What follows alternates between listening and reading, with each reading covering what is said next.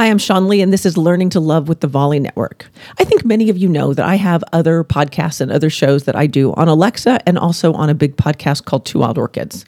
And recently I got a listener letter where someone was asking me about communicating intimately with their wife. They wanted to know how they could have better conversations.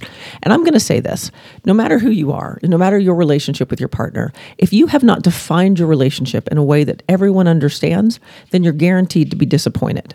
So if you have not said to your partner, hey, this is important to me, communication matters to me, talking about our feelings matters to me, and this is something that I thought I was getting when we got together, then that's a conversation you have to have.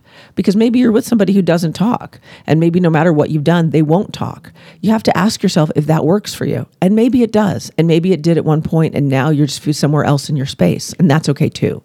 You got to give everyone an opportunity to evolve, and no one is going to evolve at your pace. You're either going to be slower in some areas than other people or faster in some areas than other people. But in either instance, people are going to evolve as they want to, as they are ready for, as they can. Nobody's doing it to hurt you. Nobody's not doing what you want them to do in an effort to hurt you on purpose. Everybody, unless they're physically abusive with you, is trying to make life easier for themselves. They are just trying to do the best thing they can do in the moment to feel good where they are when they are. And so often we forget that. We forget how we can be in those spaces. We forget who we are and what we want and how we want life to go.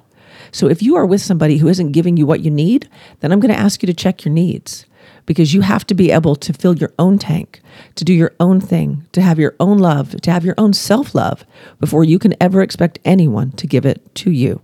And if they're doing something that you can't handle, you either get comfortable with what they're doing or you make a different choice. And both of those choices are okay. You just have to do the one that is truly and completely best for you. I'm Sean Lee, and this has been Learning to Love, and I'll see you again tomorrow.